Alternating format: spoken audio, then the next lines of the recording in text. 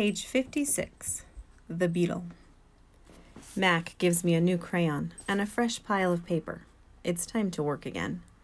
I smell the crayon, roll it in my hands, press the sharp point against my palm. There is nothing more that I love than a new crayon. I search my domain for something to draw. What is black? An old banana peel would work, but I've eaten them all. Knot tag is brown. My little pool is blue. The yogurt raisin that I'm saving for this afternoon is white, at least on the outside. Something moves in the corner. I have a visitor! A shiny beetle has stopped by. Bugs often wander through my domain on their way to somewhere else. Hello, beetle, I say. He freezes, silent. Bugs never want to chat. This beetle is an attractive bug with a body like a glossy nut. He is black as a starless night. That's it! I'll draw him! It's hard making a picture of something new. I don't get the chance that often, but I try. I look at the beetle who's being kind enough not to move, and then back at my paper.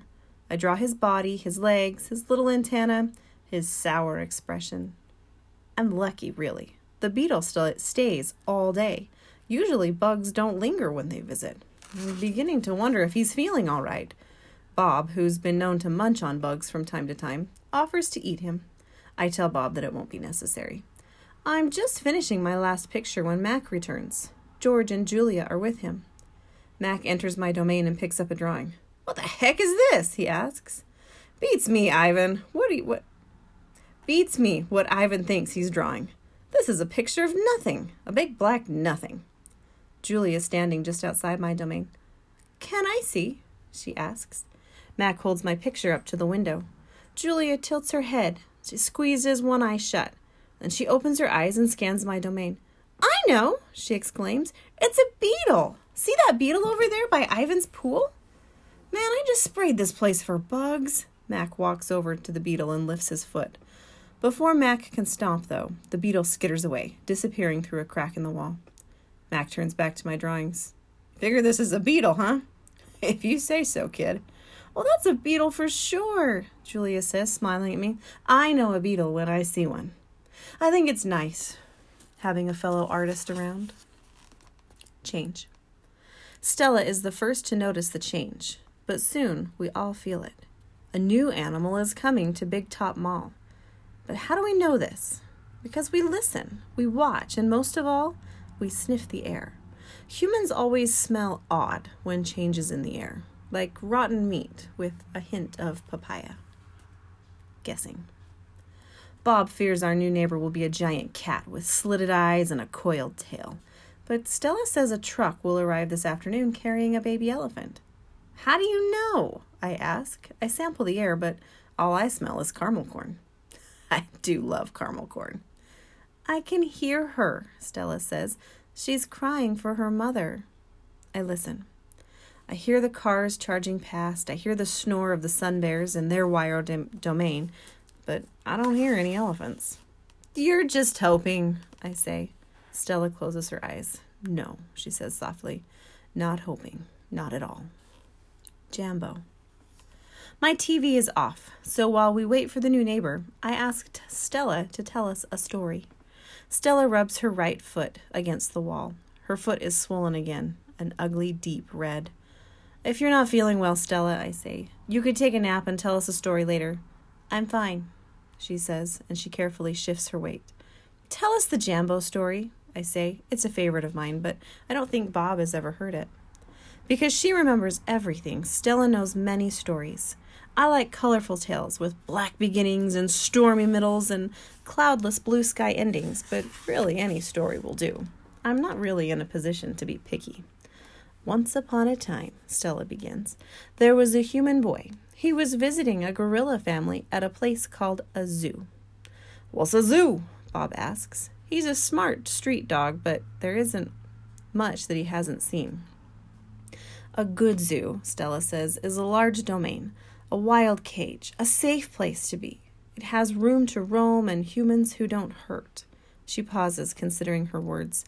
A good zoo is how humans make amends. Stella moves a bit, groaning softly.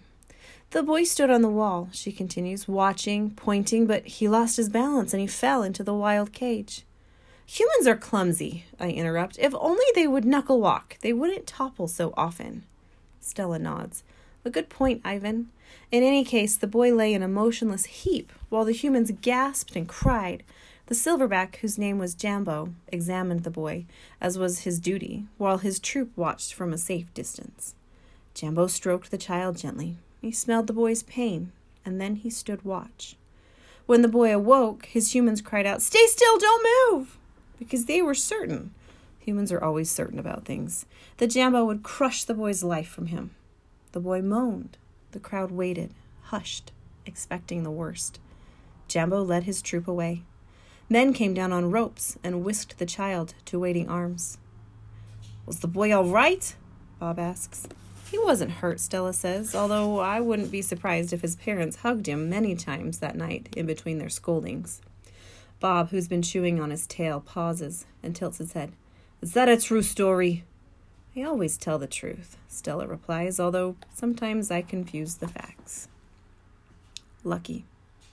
I've heard the Jambo story many times. Stella says that humans found it odd that the huge silverback didn't kill the boy. Why, I wonder, is that so surprising? The boy was young, scared, and alone. He was, after all, just another great ape. Bob nudges me with his cold nose. "Ivan," he says, "why aren't you and Stella in a zoo?"